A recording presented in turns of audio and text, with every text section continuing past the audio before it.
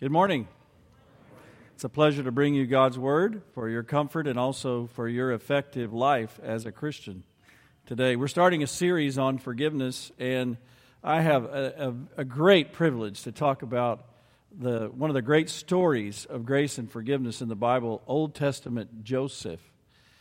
Now, my wife and I are notorious in our home for coming in while the kids are watching a show or a movie, and it's in the last 3 minutes, and start asking 1,000 questions with parental prerogative. Who's that? Why did he say that? What's going on? And the kids say, stop, let us finish it, and then we'll tell you. Today you can push pause, and we know that. So we say, push pause and tell us, so we can enjoy the rest of the show with you. Today, the section, if you've looked in your folder when you sat down to think about worship or you got my email, it's from the last part of Joseph's entire life that's in the Bible, chapter 50 of Genesis. It's at the end of the movie, and it's very important. It's going to give us great insight from God's Word about His ways and forgiveness, but it's at the end of the movie. So you see the picture. That's the end of the movie. We're going to push pause right there, and I'm going to remind you of the story so that everyone that's here can be brought up to speed. Okay? It's about 2,000 years before Christ in Genesis there toward the end, and Joseph is born into a family of Jacob, who's the son of Isaac, who's the son of Abraham.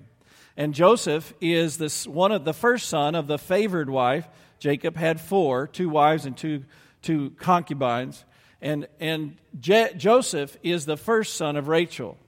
And he is highly favored by his dad, and they are all in an agrarian society, agriculturalists, they're shepherds, and Jacob favors Joseph, who's the 11th son of 12, and the next son is his little brother, Benjamin. Joseph was given the mark of a favored son by his dad, and just to help you kind of keep the timeline, I'll start over here. So Joseph is born into this family, he's favored by his dad, and he's given a richly ornamented coat. We've always heard it growing up, a coat of what? Many colors. Actually, the Hebrew is very hard to translate because we don't really know words to match it with. It just means it was a really nice coat, richly ornamented or many colors.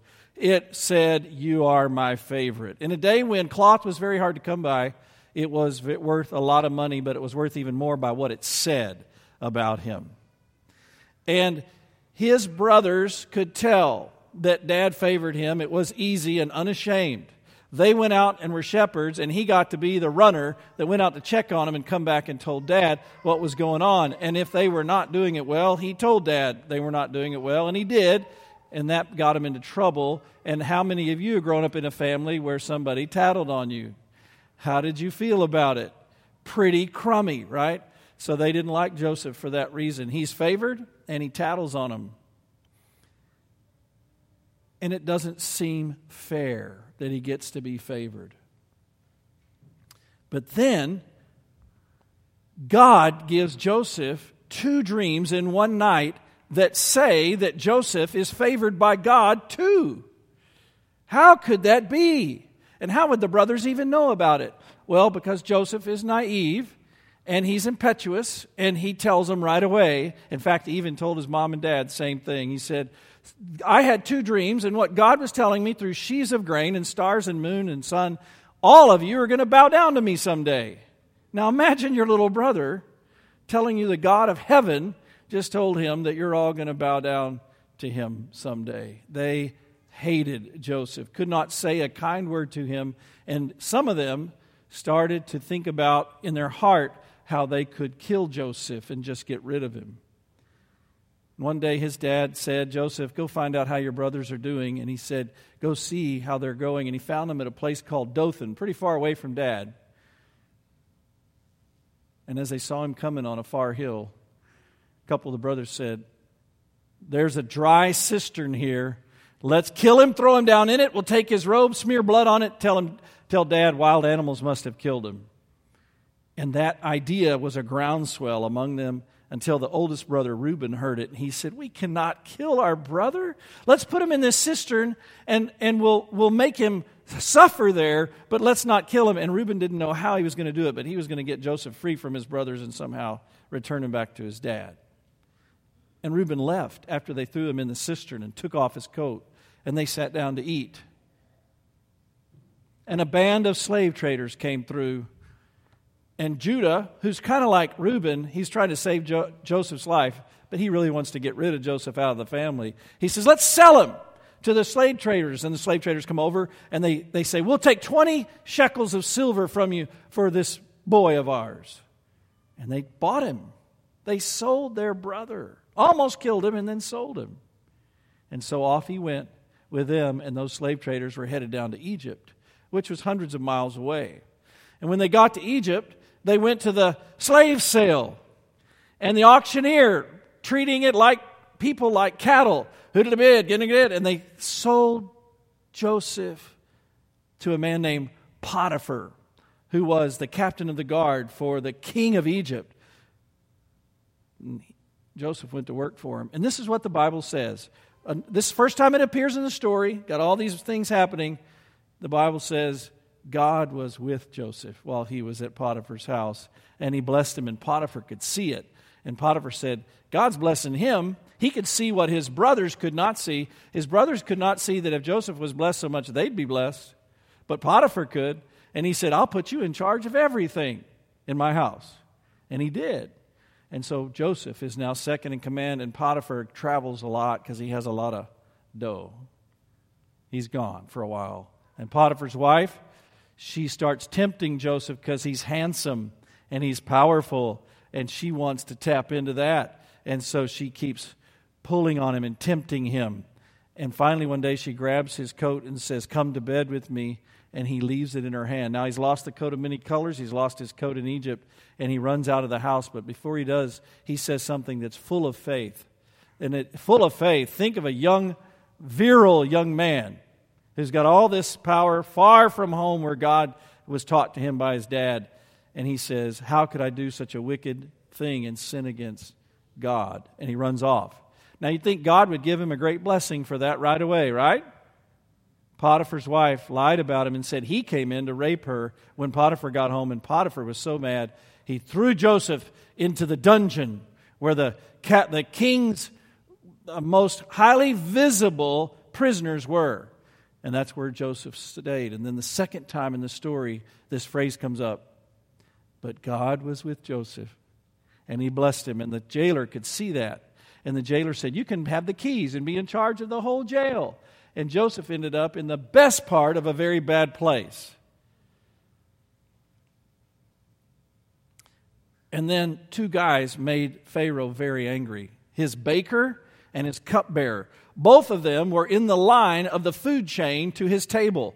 Both of them, if they didn't do their job well and did not stay in good favor with him, could make sure he got poisoned. He was scared of them and angry with them. He threw them into jail where Joseph was. And they were there for a while. And they got to know Joseph. And then one night they had dreams. And the cupbearer and the baker had dreams in the same night, and they were very similar. And so they were walking around the jail saying, who could tell us what our dreams meant? And some guy said, there's a dreamer here that God is with, and he could tell you. And Joseph said, tell me what your dreams are. God will interpret them. And the cupbearer told his dream, and Joseph said, oh, your dream means in 3 days you're going to be reinstated. And then the baker got excited. And he said, well, here's my dream. And Joseph said, I'm sorry to tell you, but in 3 days, you're going to be beheaded by Pharaoh. And that's what happened. But before the cupbearer left the jail, Joseph said, I'm not here for good reasons. This is unfair. All of this stuff that's happened in my life is unfair. My brothers, Potiphar's wife, it's all wrong. Please, you're in a high position. Get me out of here. But what happened? He forgot. He forgot about Joseph. Maybe when he did remember him, it wasn't the right time, and he kept forgetting. But he simply didn't act on it. He forgot. That's not fair, right? Joseph had saved his life. How could you do that to Joseph? He did. And then one night Pharaoh had 2 dreams, and they so troubled him that he said, who can interpret my dreams? And the cupbearer said, I know someone. He can interpret them. And they went and got Joseph. And he interpreted the dreams. There's going to be 7 great years of great agricultural rain and fertility. Save up all the food you can, because after that are going to come 7 bad years of famine, and the world's going to be starving. And we'll not only have grain, but we'll also have the world by the throat. You need to find somebody wise that'll take care of all this. And Pharaoh said, well, there's nobody as wise as you that has God with them. Your God showed this to you. You get to be in charge. Joseph is now 32 years old. 7 good years happened. Now he's 39. First bad year happens. His brothers, like everybody else, come to Joseph looking for food. They've got money. And I'm going to reduce the story a little bit. Through his own ingenuity, Joseph doesn't reveal himself to them. They don't recognize him, but he can understand their Hebrew when they talk. He sends them back with their grain and their money. And when they come back the second time with his brother, as he demanded, his little brother, he sends them back with their money again and their grain. But he hides his silver cup in his little brother's bag. And then he sends a man after them and accuses them of stealing from him and brings them all in. And what did they do? But bow down before him, begging for mercy. What were his dreams? Way back over there. Man, this is my day. Think of how wonderful that is for a brother in that competitive spirit. I got him. That thought is simply not in Joseph's mind. Because something amazing has happened to his mind and his heart. And that amazing thing is what God wants to happen in us, my dear friends. Because too often it's just not there. That amazing work of the grace of God is not in our hearts. And we are all too familiar with the excitement of getting even. But not Joseph. When he said, I am Joseph, your brother, they almost fainted or died of heart. It says they were silent, they couldn't speak. And this is what he said. Do not be mad at yourselves for what you did to me. I just want to say, every time I get to that part in the movie, are you kidding me? I want them to be mad at themselves. That's because I'm not renewed that much sometimes either. So do not be mad at yourselves, because God sent me ahead of you. You were sending me for evil to get rid of me, but God was actually using me to save many lives. You know, I wonder if you met Joseph 2 weeks before the cupbearer remembered him, how would he talk about all of this life of his? See, he had the dreams way back when he was 17, but nothing after that made any sense based on the dreams. Everything was the opposite. Does that sound familiar? When you're hurting and you're suffering and it seems weird and wrong and not fair and not according to the promises you hear taught to you from God's Word since you were wee bitty up to now? Do you experience challenges in your belief that God is there and God is good and that He is really working for your good? I wonder if we'd have sat with Joseph 2 weeks before that cupbearer remembered him and we said, what's going on? If he'd have said, it doesn't make any sense. But what about 2 weeks after, when he was in charge of Egypt? Now he could reframe everything. And that's the word I want you to remember, reframe. He could go back and he could see that if his brothers would not have sold him into slavery, he would not have ended up in Potiphar's house. And Potiphar was a high official. If Potiphar's wife had not tempted him and lied about him, he would not have ended up in the highest part of prison. If he had not ended up in the highest part of prison, he would not have met the cupbearer and the baker. If the cupbearer would have remembered him and got him released, he would not have been there when Pharaoh had his dreams. If he had not have been there when Pharaoh had his dreams, he would not have known to help save millions of people, including his whole family. Now he could reframe it. I get to save my family.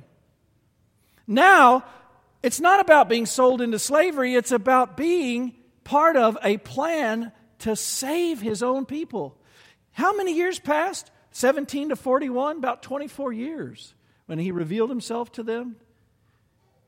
Think of pining away. 24 years you robbed from me. My mom and dad's best years, and I got none of it with you.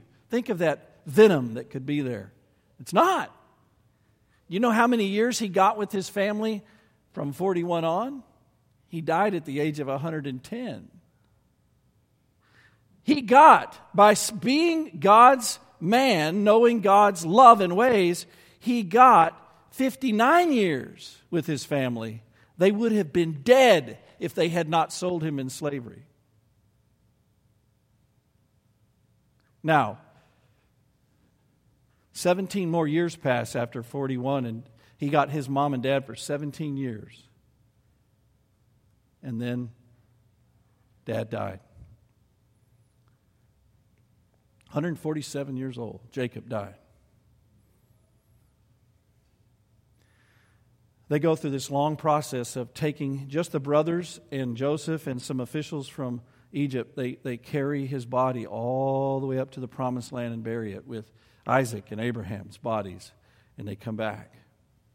You get the feeling, reading the story, watching the movie, the brothers don't really live with their high official brother day to day. And here's the thing, when we don't live with each other day to day, and we have guilt and fear, we start to invent stories about what the other person is thinking or doing, don't we? And those stories are fed by our fears. We've all experienced it. And in our adulthood, we've worked really hard to try to filter that because we know how much trouble we get into when we're building stories about one another. And here's the story that they built in their minds. Joseph maybe was only being nice to us because he was respectful of Dad. And they started, as they bounced that thought between them, they started to get more and more afraid. And so they thought, we've got to try something. Let's tell him a story. Let's take control before he gets even. And let's try to have Dad's words live over his head the rest of his life. So they get an audience with him, and they come in, and then we come into the end of the movie. So we can push the pause button again so the movie starts, and we can listen to this end of the movie and then pull from it this great insight about forgiveness that we need so much. So let's look at the story. Okay, that's the very end, and we walk. Now you're ready to listen to it, and let's see what happens. Chapter 50. When Joseph's brothers saw that their father was dead, they said, "What if Joseph holds a grudge against us and pays us back for all the wrongs we did to him?" So they sent word to Joseph saying, "Your father has left these instructions before he died. This is what you are to say to Joseph. I ask you to forgive your brothers the sins and the wrongs they committed in treating you so badly. Now please forgive the sins of your servants, of the God of your father." When their message came to him, Joseph wept. Spend a day thinking about what that must mean. Why did he cry? I'll just say it in a general way. He could read their hearts, but they could not read his. His had been rewritten by God, the God that they claimed they served, but they didn't understand. For 17 years, he had shown them the fruits of love and forgiveness and mercy, and was thinking he could have a great family relationship in God's love, and even God's love was not enough to help them with their thoughts. They still were spinning a yarn in their head that he was holding a grudge. Great is the power of unbelief, and it's overwhelming when you just want to live in the love of God that you're experiencing and someone else will not live there. Instead, they're about law and getting even and keeping score and all of those things. And Joseph wept because he still didn't really have his family the way he wanted. But it's not time to get even, just like it wasn't back then. And after 17 years, what he said to them when he revealed himself to them was, you can tell from looking at it, it's less refined. But now he's been living with the concept that God has been with him and God has meant all of this for good. So he starts to say it in a much more crisp way. So watch what it says he said to them. His brothers then came and threw themselves down before him and said, "We are your slaves." But Joseph said to them, "Don't be afraid. Am I in the place of God? You intended to harm me, but God intended it for good, to accomplish what is now being done, the saving of many lives. So don't be afraid. I will provide for you and your children."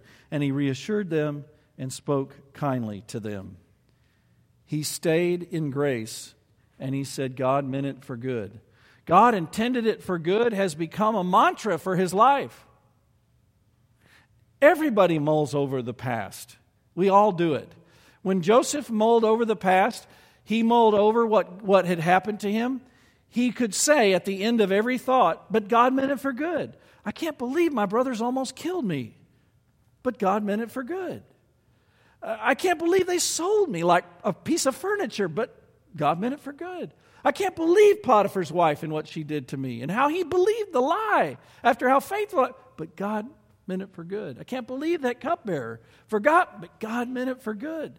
And every time he went through and mulled through it, and mulling through your thoughts about the past can become a huge trap in your life, he kept breaking free with the grace of God, that God was with him and God meant it for good because God is a gracious and good God. Not because Joseph deserved it, but because God had chosen to love him. And it comes out in the story. Well,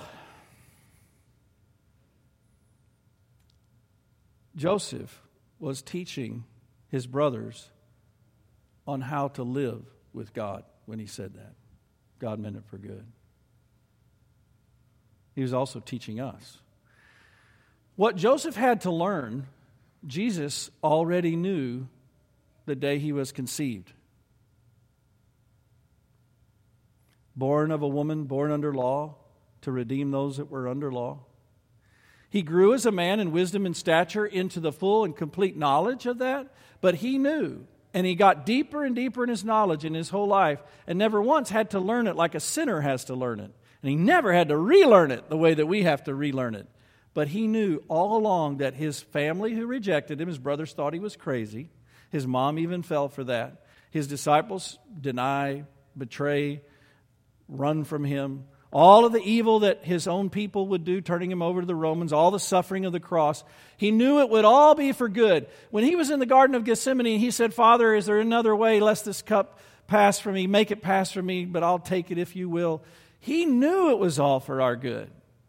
That was never a question. God meant it for good.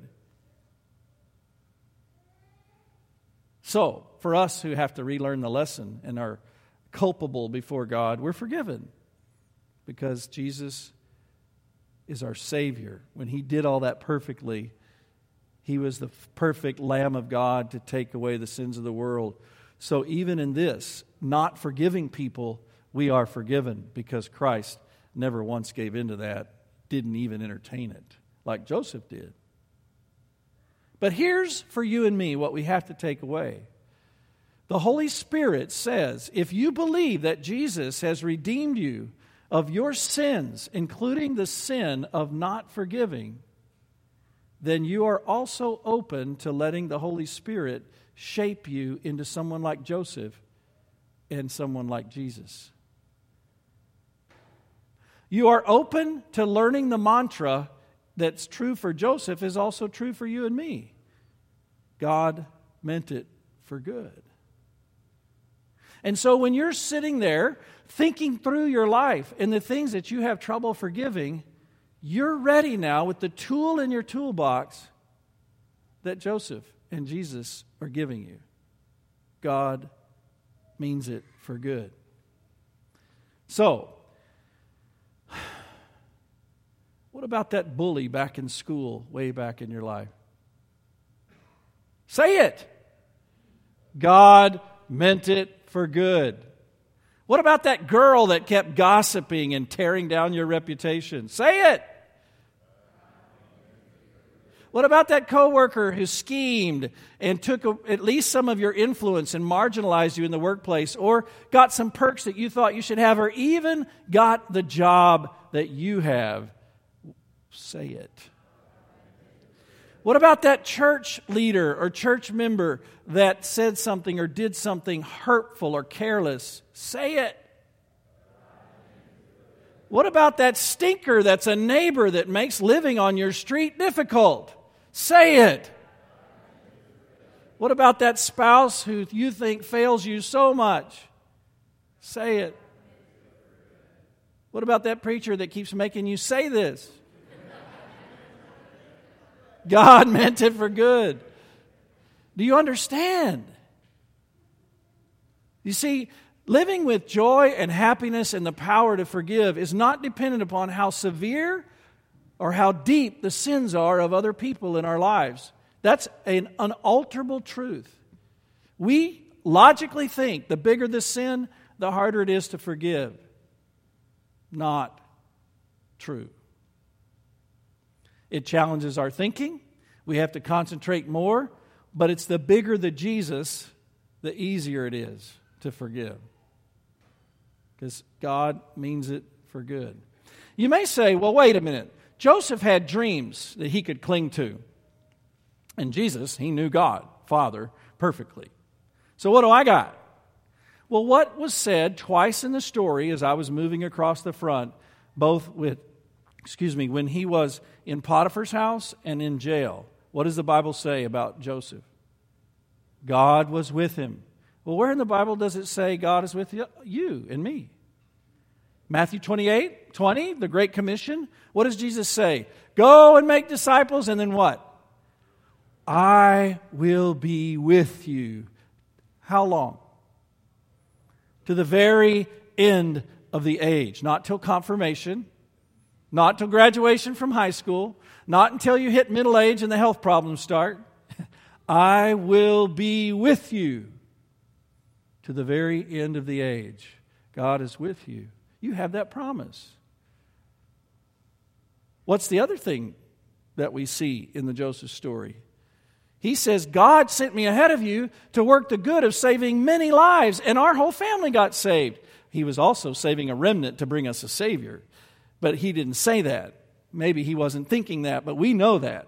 So all that good that God was working, Joseph knew he was up to good, right? Well, what does he say about your life? Where in the Bible does it say he's working good behind the scenes? Romans 8:28, the great chapter written to suffering Christians. What does it say?